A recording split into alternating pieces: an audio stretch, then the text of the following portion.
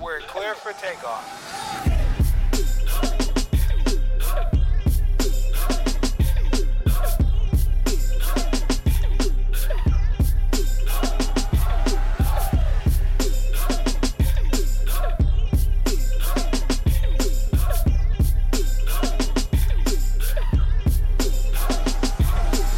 Yo, what's going on, people? It is time for Kings of the Heart, the Kings of the Heart podcast with your host, your boy, Tariq Omari Walton, licensed clinical marriage and family therapist, joined, as always, with another licensed clinical marriage and family therapist, another brother, my brother, Dr. John Hart. What's going on, Dr. Hart? Brother man, it's so good to be here, man. It's good to see you. Yeah, man. We have another great topic, another great show for the people. Essential. We've been having a lot of good conversations lately. You know, I know, right? As a Cypher 3 or as Kings of the Heart. But this is an essential conversation to be had. I can't tell you how often this comes up in session and why this is so essential. Because without it, there's no space for healthy communication. Yeah, right. I agree. No space for I it. agree. And so, of course, what we're talking about is having a healthy, emotionally safe space to be able to talk with your mate. And we're going to talk about exactly. We're going to define that for you. We're going to break it down exactly what that is. But we really need to understand what gets in the way of that. What gets in the way of creating that safe space and managing that safe space, and what happens when you become defensive, and how corrosive it can be to be defensive. We need to get into that, because again, this is essential to healthy communication within a relationship. I agree. Right? I agree, bro. I agree. So where do we even begin? You know what? Let's begin here. Let's just simply define what it means to have an emotionally safe space. What does it mean to be emotionally safe, and then to have an emotionally safe space? No. What I've shared with clients, and when we've given talks, I've always said that, you know, emotional safety in a relationship is pretty much it's a state where two people are committed to being open, vulnerable, and intimate with each other, right? So in my mind, it's the connection that helps permeate, flourish, strengthen the bond between people, especially in like romantic relationships, right? So as human beings, we always have a desire to feel safe. And our brains and our hearts, right? Our instincts will pick up very, very quickly if a situation or a person is safe or if they're dangerous. And so usually what happens is, you know, when we don't feel emotionally safe in relationships, we're not connecting, we're not engaging. We usually try to get away from that person or that situation. Right. And I'll be honest, like sometimes this is happening, guys, like consciously or not, right? But when we are feeling safe, we're far more relaxed. Research has shown that people are psychologically they're better to communicate. They think about themselves and their partners in healthier ways.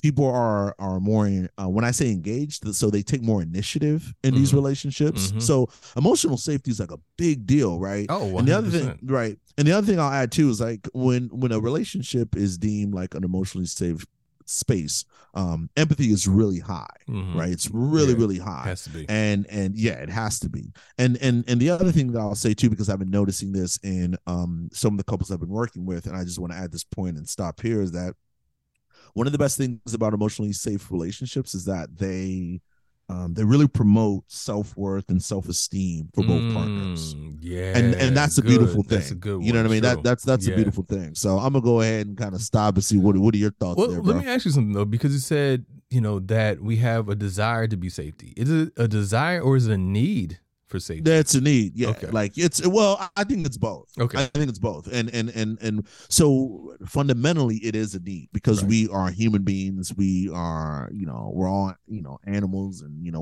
we have a brain and we have a heart. So biologically we do, like, that's the Harry Harlow study, that we prefer safety over hierarchy food. of needs. Right. You know what I mean? At the same time though, as we get older, and we go through all different kinds of experiences, relational hurts or injuries, we desire it more. Okay. The narrative goes beyond need, but technically the need is always there, which is why our jobs is to always ground people around like, hey, it's a need. Right. So it's to say that like when we talk with couples, we're telling one partner like your partner has when we say they want emotional safety, we always have to start from the standpoint of it's actually a need, right? Like this is critical. So what they're asking is not negotiable. This is non-negotiable. Exactly. They need to feel safe. Exactly. Right? Yeah. But non-negotiable. Right. It's non-negotiable. So that's why I always ground people around the need. But the reason why I also say it's also a desire is because like we also have these, and and I've learned this from you because you talk about this a lot.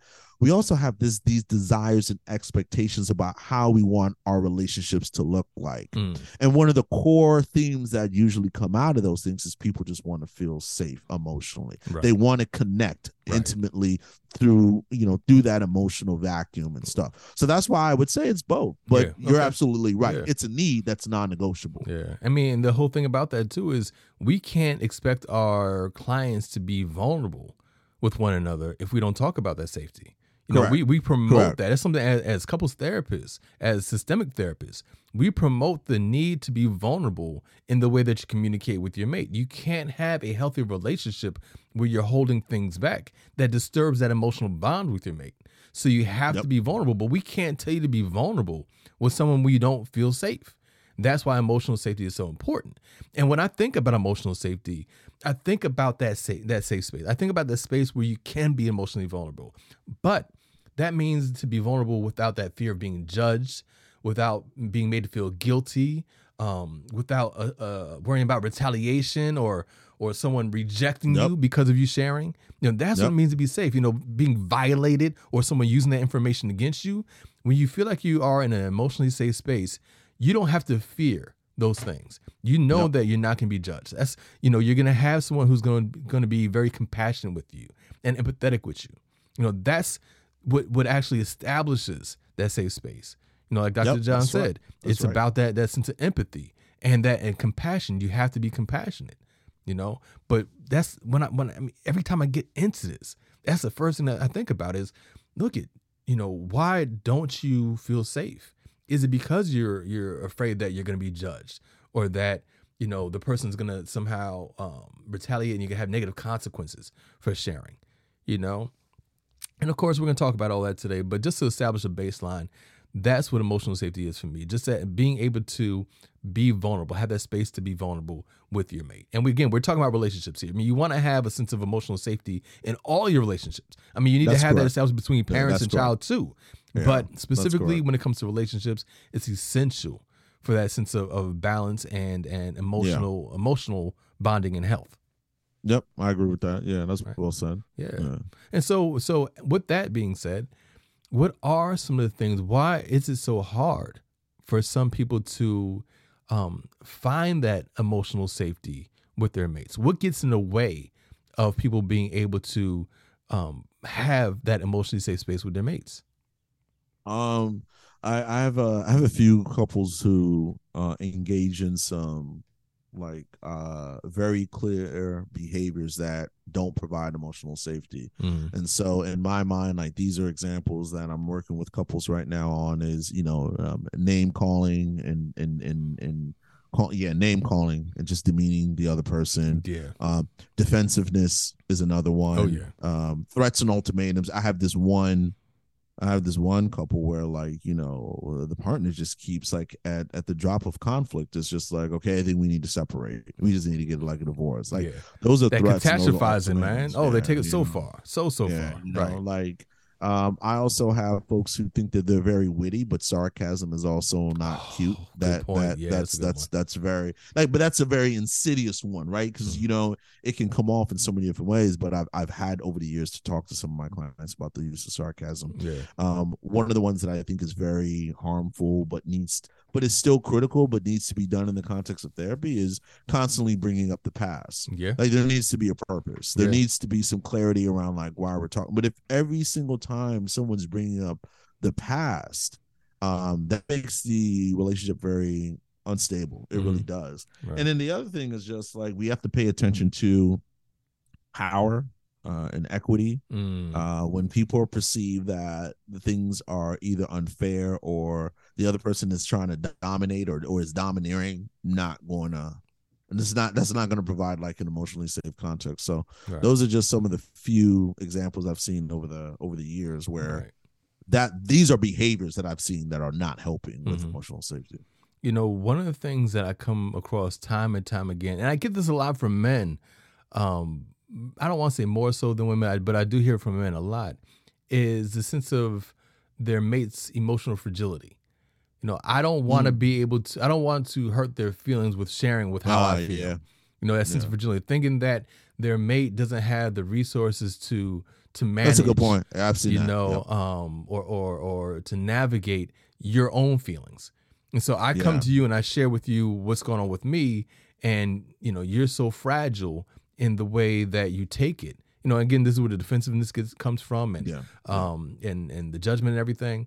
So I'm not going to share because I don't want you to be hurt by what I have to say, you know. And so part of work that we do a lot is helping people understand, as the person expressing what your feelings are, the difference between being aggressive and being assertive, being able to be direct with your mate, share your feelings, but also taking care of how it lands. You know, so that's one of the things that you can do in order to get over that fear of your mate being too fragile to take whatever you're saying. You know, but that comes up all the time. I don't want to, you know, hurt their feelings. You know, they're not gonna be able to handle what I have to say, those kinds of things. And it's like, you have to give them a chance. But again, oftentimes this happens as a result of past circumstances, past history. So if in the past I've tried to share things with you, and you responded in a fragile way, well, that's not going to encourage me to want to open up to you. You know, so I have to feel reassured in that you have the fortitude to be able to handle whatever it is that I bring to you, and that you're not going to just break. But at the same time, you know, I think some of us have this idea about who our mates are, maintain this narrative about how fragile they are, and that may not really be the case as you guys have grown together. Well, good point. Yeah, I agree with that. Yeah, and I like the way you put it, because I've seen it too. It's a succinct point, right? It's emotional fragility. I don't want to hurt them. I don't want to break their soul. But it's also, we've talked about this in previous episodes as well. It's like, look, like feedback is always helpful. We're all trying to heal and grow, and so as long as you're doing it with some compassion and grace, then, you know, so if that is your fear, and then this is part of being emotionally safe, we should always really be mindful of, I want to express myself, I want to be vulnerable, I got to give this feedback, but how can I do it in a way that's very compassionate and grace and with love, and but also with humbleness, meaning I stand before you also knowing that I am also not perfect. So I'm not calling you out to say that I'm just killing it and you're not, but it's there's something going on with me right now, and if I'm being honest, I think it has a lot to do with, you know, what happened between us an hour ago, and I'd love to talk about it, right? Like, those are emotionally safe. That's how you know a couple's in a good emotionally safe space, where they go beyond. They go beyond this sense of emotional fragility, and it's like, no, like we're committed to helping each other get stronger, as long as we do it with grace, compassion, love, and empathy. So the compassion is necessary on both sides of it. Whether you're the person expressing your feelings or the person who's actually receiving it, you have to be compassionate on both sides. It is, because that's where people can relax. Remember when I was talking about emotionally safe spaces are where people are relaxed. And one of the ways to be relaxed is to have compassion, is to show compassion. You know what I mean? So you're absolutely right. I when you said it, my mind went straight to, well, yeah, compassion is what can ease a lot of that defensiveness. That humbleness is like, I stand before, I know I'm not perfect. I know when I yelled, that was not appropriate. I get that. I need to work on that. And I if I'm being honest, one of the things that, you know, was very scary for me is when, you put your hand up and I wasn't sure if you were going to hit me or throw something, you know, like that really did scare me. That put me in fight or flight. You see what I mean? Like, because now you're talking about physical safety, you know, and the impact of that on emotional safety. Right. But it's also emotional safety from the standpoint to be able to go beyond well, I'm just worried that I'm going to make things worse. Because that's the other sentiment too. It's not just like the person's not going to be able to take it. It's like, I don't want to make things worse. Right. To me, that's always a red flag of this is not an emotionally safe space. Mm-hmm. Yeah. If that's your premier, that I don't want to make things worse. I mean, and that, to your point, things have that means that you guys have tried it or tried some version of it and it did not go well. Right. And that's the thing I hear the most. Yeah, I just want to maintain the peace. I just want to maintain the peace. Yeah. You know, the reason why I'm not sharing what I'm thinking and how I'm feeling about things is because I'm just trying to maintain the peace. Yeah. But you know what? There is no peace. Because even if there's no conflict between you and your mate, you're not at peace.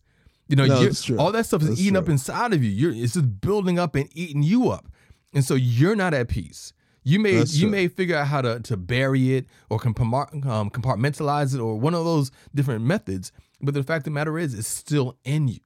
So until you get out, you're not going to feel peace. Because, Dr. John, what typically happens? It all builds up. You're not saying anything time and time again after all these different perceived violations, and then it all erupts at one time. It always does, bro. It always does. At one time. So you've been maintaining the peace all this time in your mind, but because you're not at peace, when that final thing happens, that final straw is broken, you blow up. And now all the feelings you've been experiencing for all this time is all coming out at one time. It's just erupting out of you. And now the person looking at you like you're crazy because your reaction doesn't fit what just happened. So whatever small infraction just happened right now, that's what your mate is looking at. But because you haven't expressed all the feelings, it's overblown for it. And so we see that all the time, right? We see it all, and the other person's genuinely confused. It's not like they're playing games; they're genuinely confused. And that's what makes it unsafe for them. So when they respond in a fragile state, it's because you've hit them with so much, and so now in your mind they're fragile. Now you can see the cycle here. In your mind, they're too fragile to handle what you have to say. But if every time you hit them with what you have to say is overblown, and they respond hurt. Okay, that's not on them. That's on you having waited for so long to bring this information up. Now, when you're able to speak about things as it's happening, or like Dr. John said, maybe an hour later or maybe even the next day or whatever, not letting it build up inside of you, when you're able to do that, the conversation is much more nuanced and it's not so overwhelming for either one of you. And so in that state, your mate might be able to be a little bit more compassionate, a little bit more empathetic, and be less fragile because they're only taking in one thing at a time, as opposed to the eruption of your usual conversation. So recognize that as a person who's looking for that emotional safe space, what are you doing to make it unstable? What are you doing to make it unsafe for both your partner and for yourself? Yeah. Right? Yeah. And so no, it's smart. Yeah, you're right. And so what are the things that we do that make it unsafe, either as a person who's receiving or as a person who's expressing? What are some of the things that we do that make the space unsafe?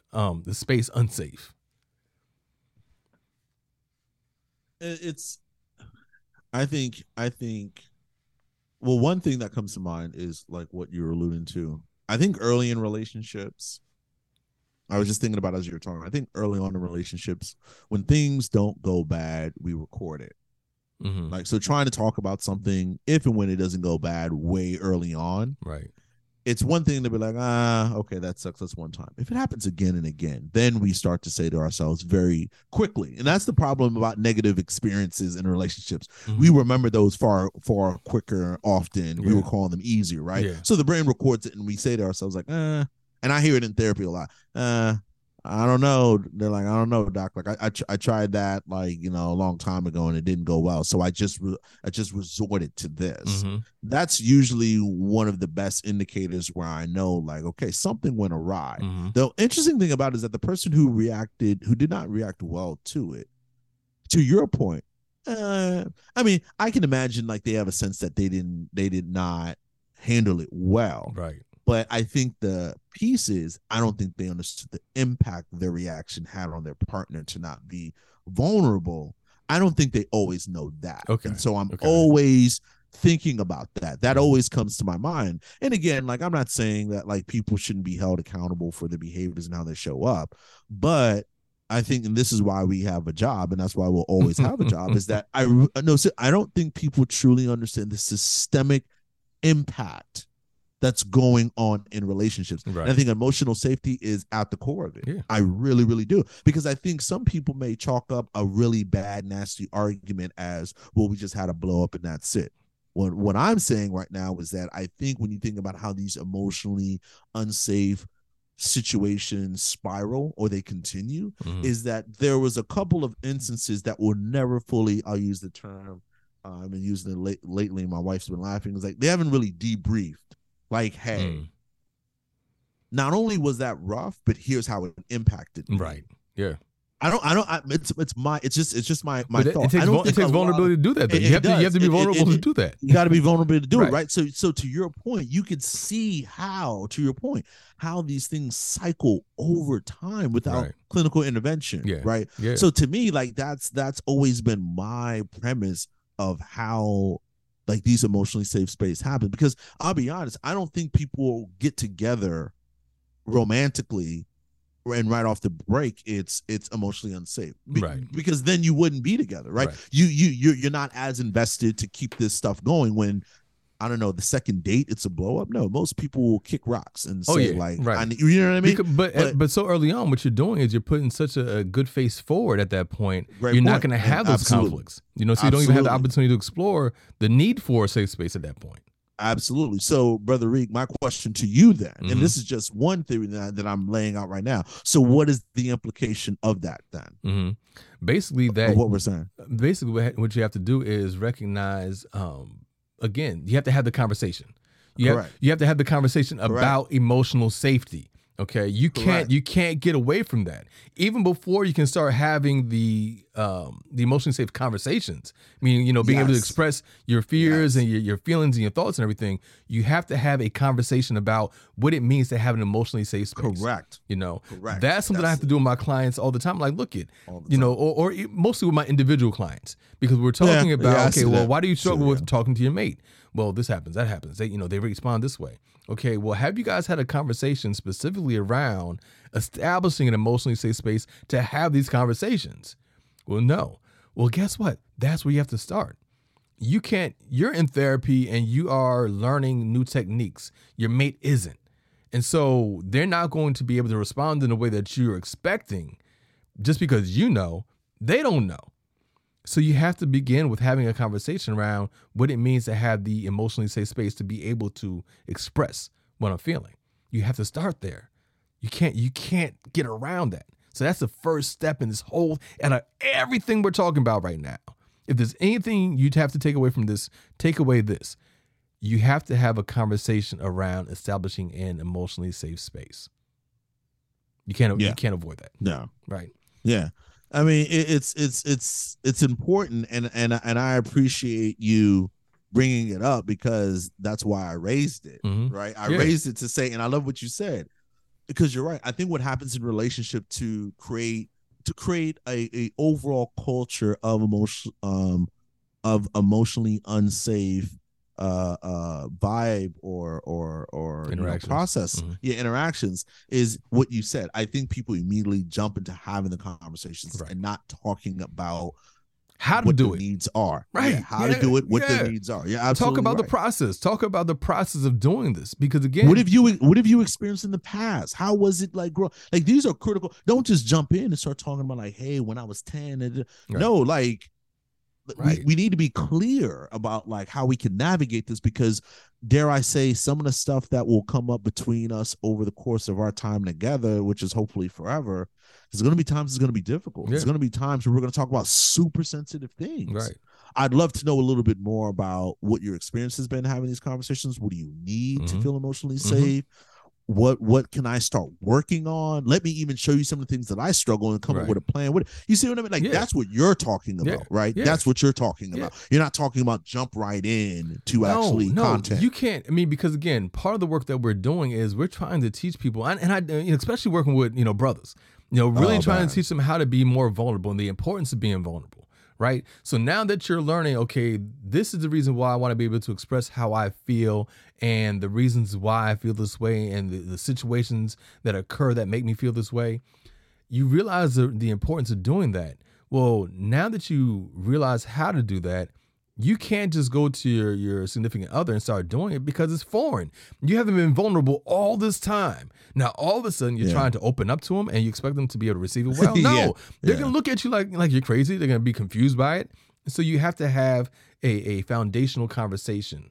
The foundational conversation is, this is what I need, an emotionally safe space. Let's talk about what that is, what that means, what gets in the way of it. Like we're talking right now. Take this podcast and you guys sit down, listen to it together.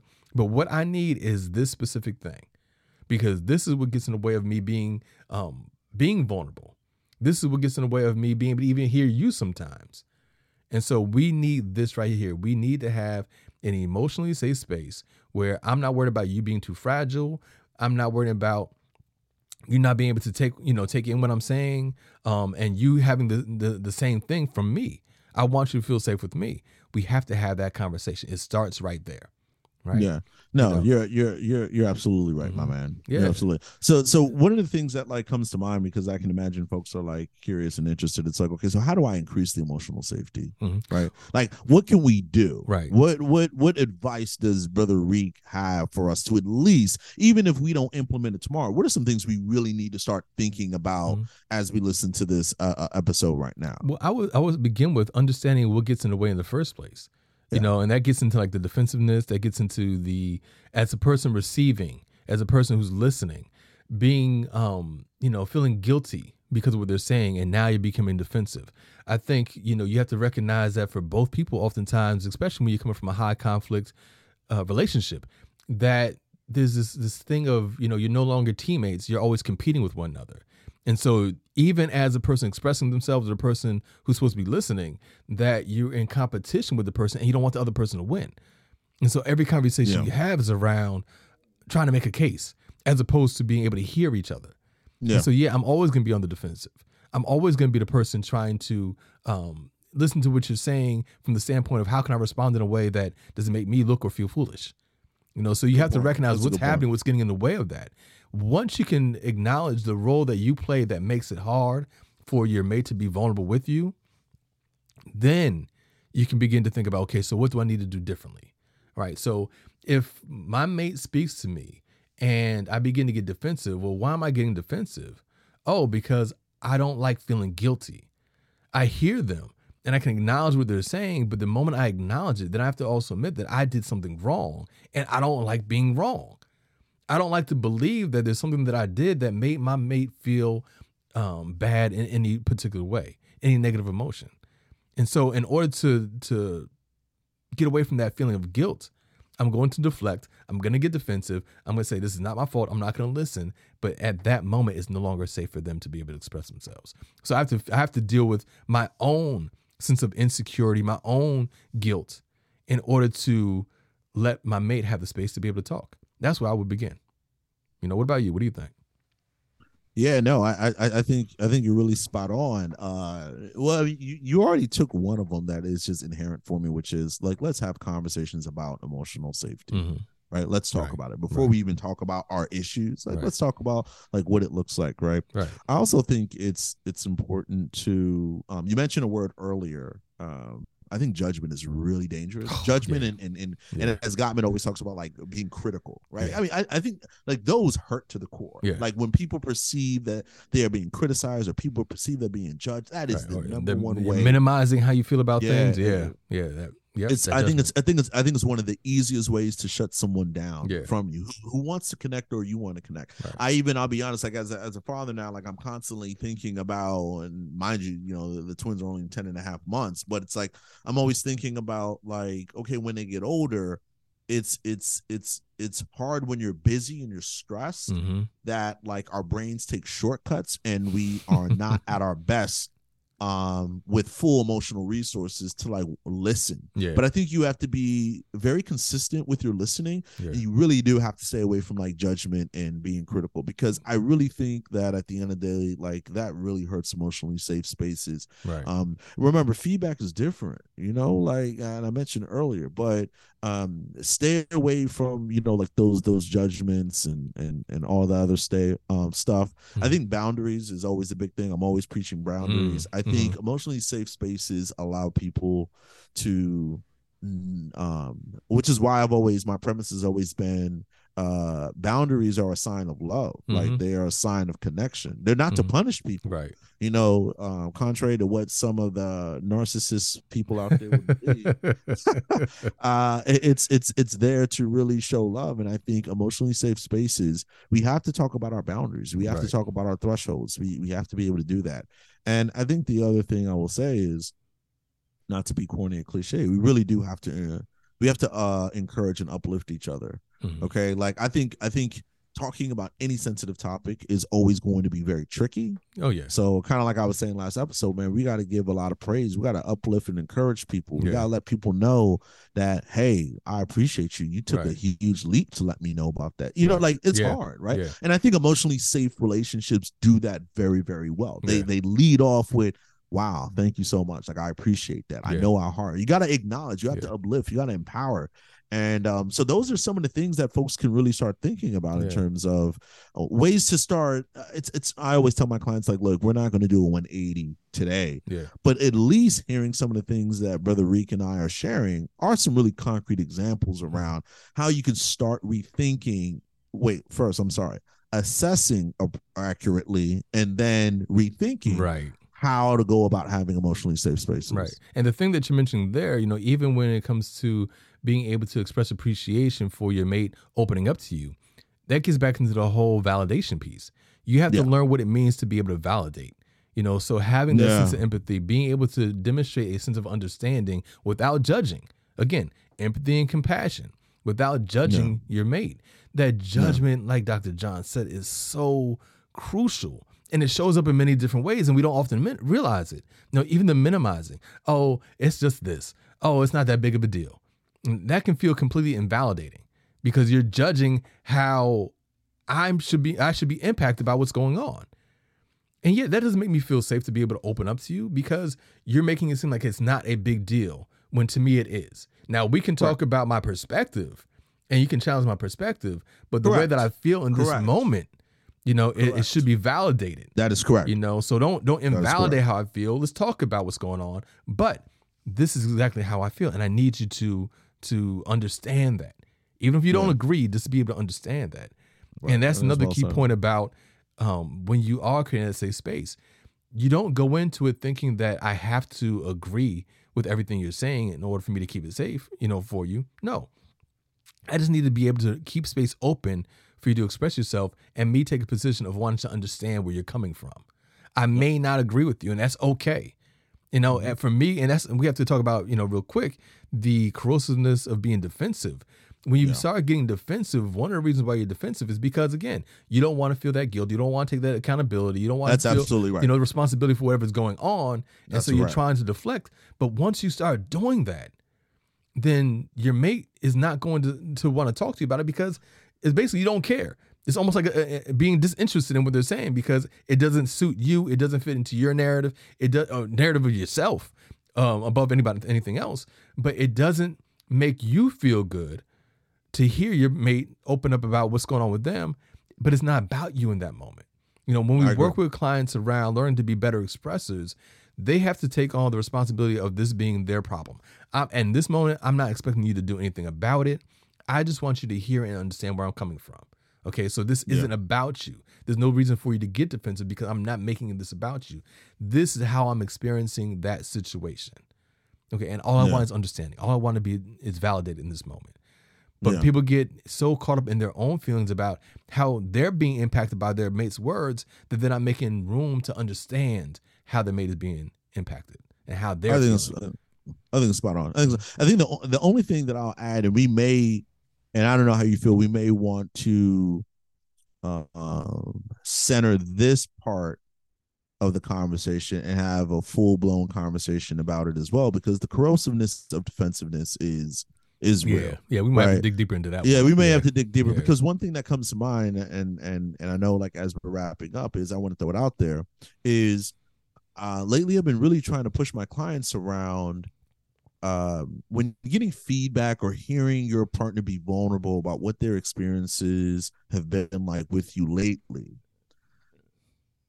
There's two sets of informations going on. Okay. I think there is the objective truth. Okay. Mm-hmm. Okay. I do. Right. Like, this is my I think there's the objective. If someone says, "Hey, Reek, you've been yelling lately." I mean, to me, it would be straight up lying if you knew you've been yelling lately and you sit there and you say, "I don't know what you're talking about." Right. Yeah. Right. Like, there's the objective truth. Yeah. You know, I'll give you another good example. Like, it's like a couple that says our sex life is not great. We're not having sex. Haven't been intimate.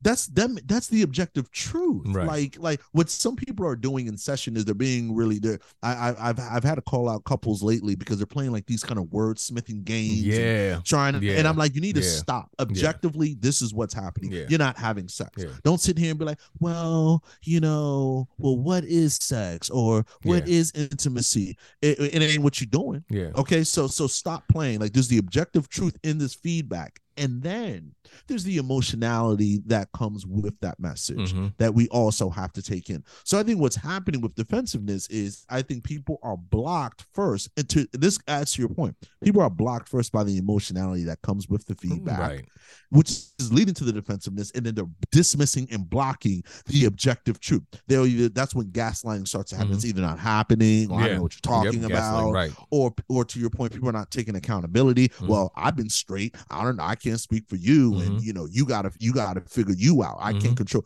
You see what I'm saying? Like, this is how defensiveness starts. And then the other person says to themselves, if this continues a couple more times, okay, then I'm gonna stop doing this. We go into self-preservation mode and we stop doing this. And here's the rough thing about it, and I'll stop here. Because of that, the objective truth continues to play out, which is you are not connecting. Yeah. But because of the defensiveness and this unhealthy interaction, we can't even get to the objective truth because of all the games that have been played out. Right. So I also want to add that to that, because I've been seeing that a lot, that I've had to literally call out lately. But you know what, to add on top of that, and this just came to me, I'm like, I don't know why I didn't think about this before. The hijacking of the conversation. Yeah. So here you have your mate being vulnerable. And because you're getting defensive, you don't like the way that you're either being made to look or feel in that conversation, you hijack the conversation. And one of the ways that you often do that is by getting very specific about one point they're making and not seeing or hearing the entire big picture. So, well, I'm going to call out this thing that you mentioned as you're talking about whatever is going on with you or however you feel, and I'm going to point out how wrong that thing is, and not really listen to the entirety of whatever it is that you're trying to share with me. And so I'm going to hijack this conversation. I'm going to make it about this one point. It's the thing that comes to mind is the whole Colin Kaepernick and knee, getting on his knee, and how different people will hijack that conversation and make it about something else when that misses the entire point.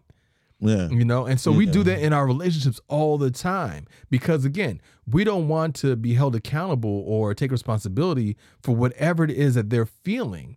And so I'm going to point out, well, this didn't happen, or the way that you said that is wrong, or the way that you're mentioning it right now feels aggressive. So I'm going to take over the conversation so that I don't have to take on the feeling of, guilt or whatever. And so it's recognizing that when someone is being vulnerable and opening up to you, part of creating a safe space is leaving the space for them, not making it about you, not trying to take it over because you're trying to avoid. That's that defensiveness. You're trying to avoid things. And so you don't want to hear, you don't want to address it. And so you just take the whole thing over, and you start pointing them in different directions. This is so much to this. And so like Dr. John said, we're going to have a deeper conversation around defensiveness just by itself. That's also essential to having a healthy, safe emotional space. But anyway, Dr. John, as we wrap up, what are some of your noble truths about emotionally safe space? Yeah, I think, like you mentioned earlier, a good starting point is stop and pause at what you're doing, and at some point later this week or this weekend, ask your partner, would you describe our relationship as an emotionally safe space? Right. If not, then you have a conversation about, like Brother Reek was saying, like, okay, so what's going on? Like, let's pinpoint some of the behaviors or some of the things we're experiencing, and then find ways after you listen to this episode on how you can start to turn some of those things around. Mm-hmm. But I think that's like a good place to start. I also think that some of the do's and don'ts that we like clearly highlighted, I really would love for people to really pay attention to it. I would take notes. I think Brother Reek and I really gave some clear don't do this, stay away from this, but also do this, like think about this. So I think those are my noble truths. Explore the do's and don'ts of what it is to be an emotionally safe relationship, and just start having the conversation about if that is what we have right now, right? And if we don't, let's work together compassionately and collaboratively. Great, that's fantastic. And for me, I would say again, we can't say this enough. You have to have this conversation up front. You have to have a conversation about what it means to have an emotionally safe space in order to have a safe space to be emotional. Okay, you have to establish that foundation with your mate. So have that conversation first, and then as a person who is on the receiving end of someone being vulnerable with you, emotionally safe space means having or leading with compassion and empathy. Compassion, again, just to define that for you, is to be able to demonstrate care for somebody without judgment. All right. Correct, so you have to you have to be compassionate or demonstrate compassion for your mate. Stay away from that judgment.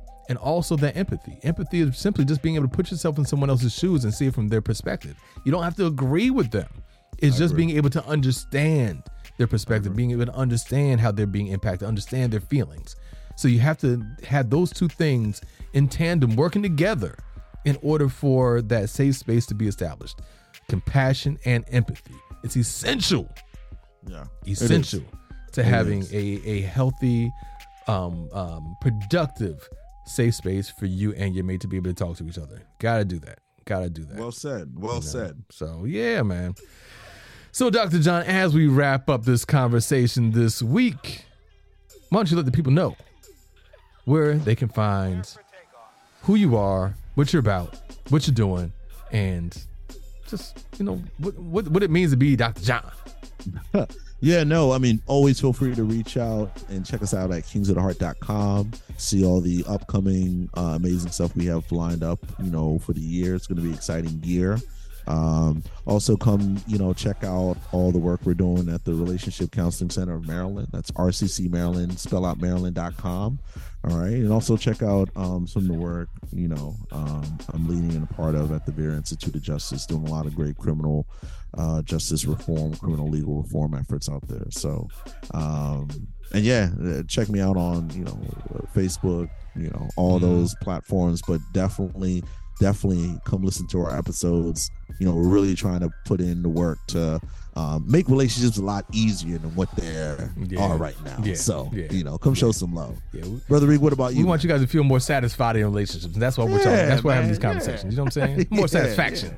You can find out more about me on social media at Tariq Omari or Tariq Omari Walton. One of those things. I got a long name.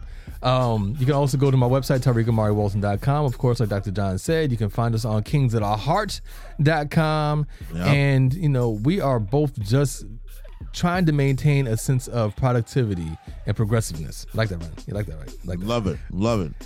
So you'll find us in the community doing our barbershop talks, writing our articles. The criminal justice reform stuff that John's doing is phenomenal. We are out here. We are doing the work. We're not just talking about it. We're doing the work. All right. And so as long as you stick with us, you're gonna find a way to feel better and do better. That's all. I agree. All right. I agree. But look, we gotta go. Dr. John, good to see you, brother. Love you as always. Love you as always too, brother. It was another great episode. Looking forward to many more, man. That's right. And listen, we look forward to talking to you again. So you guys take care. Peace. Peace.